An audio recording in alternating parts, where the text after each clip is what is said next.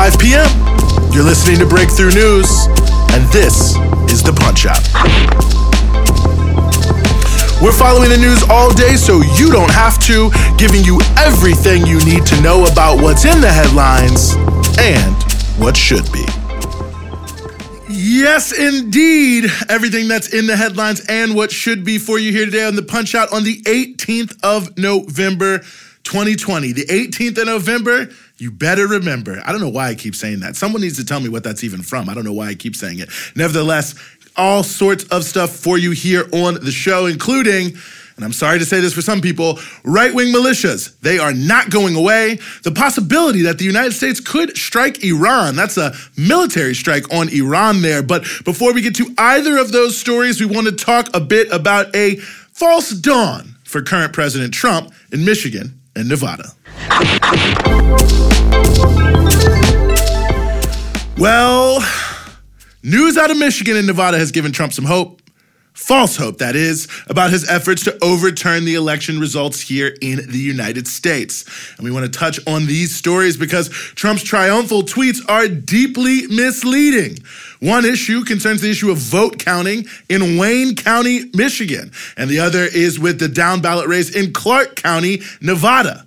So, starting with the first issue here, Wayne County. Wayne County is the county which contains Detroit, very diverse county, many sorts of working class people of different types, also some not so working class folks, but nevertheless, Wayne County, that's Wayne County. Now, Biden lost votes in Detroit, part of Wayne County, relative to 2016. But in the county at large, the Democratic vote increased significantly over 2016. Tens of thousands of votes, many tens of thousands of votes. So just at the outset here, we want to lay out that there was never any chance. Even what Trump had said was good for him was true, even if it was true, which it isn't. There was never any chance that this change could in any way, shape, or form change the impact of who won the election in Wayne County or in Michigan or in the United States. So to some degree, that right there tells you something, that even the turn of events that Trump is most excited about wouldn't make any actual difference. But going back to the story here, what happened is this. Now, the Republican members of the Wayne County Election Commission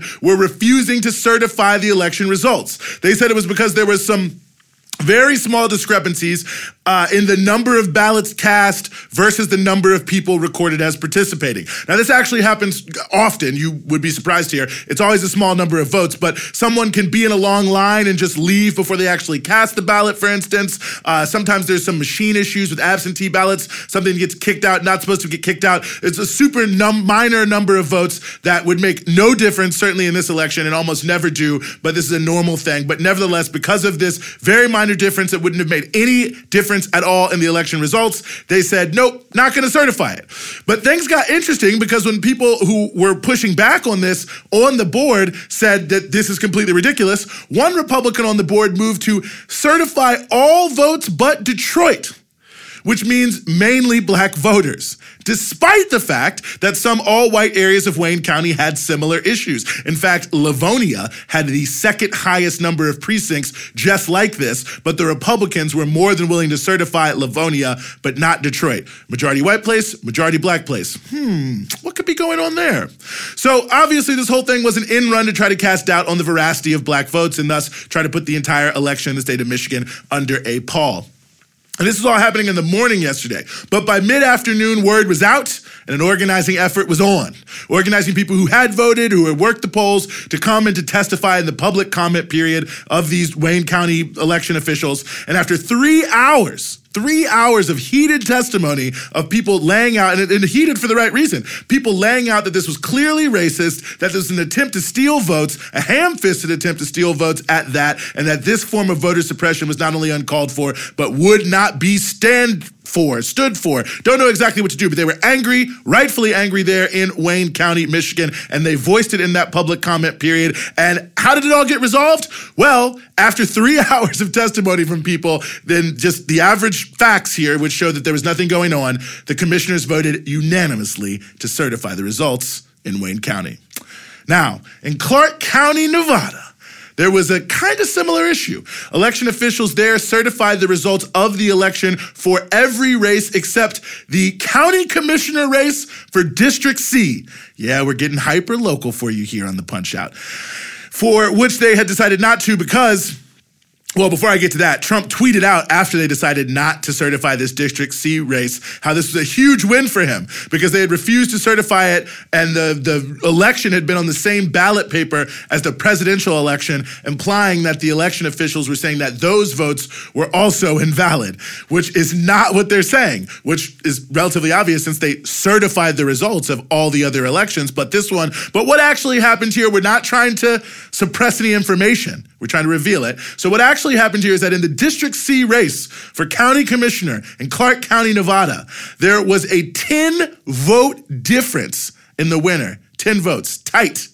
But it included 139 discrepancies, including 6 people who voted twice. So ultimately, the board of the county commissioners, they didn't want to certify the result because they wanted to get in there, see what happened, sort it all out, and then certify or not certify the results. They're trying to get a legal opinion on whether or not they can rerun simply just the District C race. So 139 discrepancies here, around a 10-vote difference in the District C election for county commissioner in Clark County. Now, I say all that just to say Trump lost Clark County by over 90,000 votes. By over 90,000 votes. 139 discrepancies, 90,000 vote difference. So clearly, no issue at all. The commissioners themselves recognized no issue at all and thus certified the election results. We're still going to have to see what happens there in District C, which may become one of the most watched county commissioner races in the country. But nevertheless, Trump falsely tweeted about this as some sort of major victory. So we're basically in the same place we were yesterday when we said that the walls were closing in on Trump's efforts to attempt to steal the election here. Certainly these efforts are falling flat, but day by day, it becomes clearer and clearer that even his best case scenarios that he's floating out here wouldn't actually change the results at all.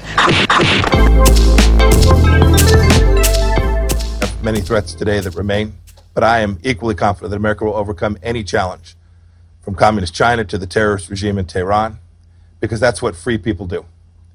We come together, we solve problems, we win, they lose, and we execute our foreign policy confident that we are that shining city on a hill.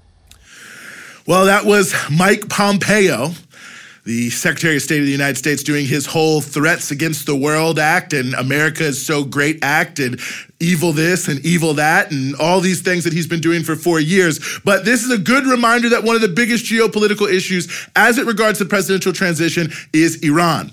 President-elect Biden has said that he wants to ease tensions between the United States and Iran, while President Trump has spent his entire presidency pushing a maximum pressure campaign centered on brutal sanctions that have economically devastated the lives of most working people in Iran and some other people, quite frankly, denying food and medicine in the height of a pandemic to those most in need.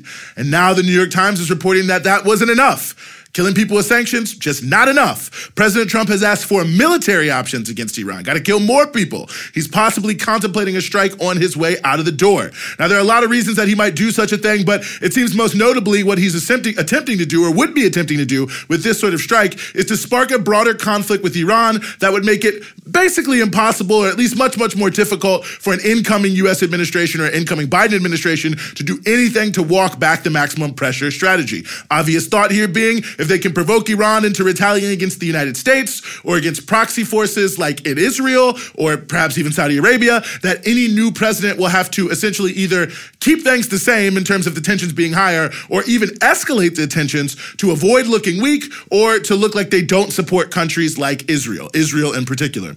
Now, Iran, of course, has been warning that they will hit back very hard. They've vowed a crushing response, more or less sending a message that they will escalate things well past the level the U.S. may be looking to provoke and perhaps spark a much wider war, which, just about every nation on earth is already opposed to. It would certainly seriously disrupt world commerce in a huge way and almost certainly lead to massive destruction in the countries closest to the United States in the region, closest politically to the United States in the region. So, of course, all reasons not to launch a strike. So a deterrent effect there. That seems to be what Iran is going for. Now, France and Germany are pushing for more coordination with the new U.S. administration to restart diplomacy on the Iran issue. There was op-ed, for those who might be interested, in Le Monde in France yesterday, of the foreign ministers of those two countries. But nevertheless, they're pushing for the U.S. to link back up with them, to re-engage with Iran, and to find some sort of modus vivendi here, perhaps even returning to the original Iran deal that the United States pulled out of and basically sunk. A lot of problems with that, though, even though Biden has said this is what he wants to do. First, many prominent Democrats oppose the Iran deal and do not want to re-enter it, including, by the way, Senate Minority Leader Chuck Schumer. And it seems like many of those Democrats will demand a tougher deal that Iran will never agree to. It was already so tough that they barely agreed to the one that existed before. And unfortunately, I have to say, they could be joined in this by France. These Democrats who was saying at the time Trump came in that they were willing to push for tougher measures to try to save the deal in the early days of the Trump administration, but Iran just rejected that out of hand, and rightfully so. You're changing the rules of the game in the middle of the game. You don't do that. So it's unclear if the U.S. is actually going to strike Iran. Certainly the chances of that are not zero. There's also the possibility of a proxy force like in Israel striking Iran in lieu of the United States doing something, but it does certainly seem like the chances of tensions staying high, even under a Biden administration, is at least possible, if not likely.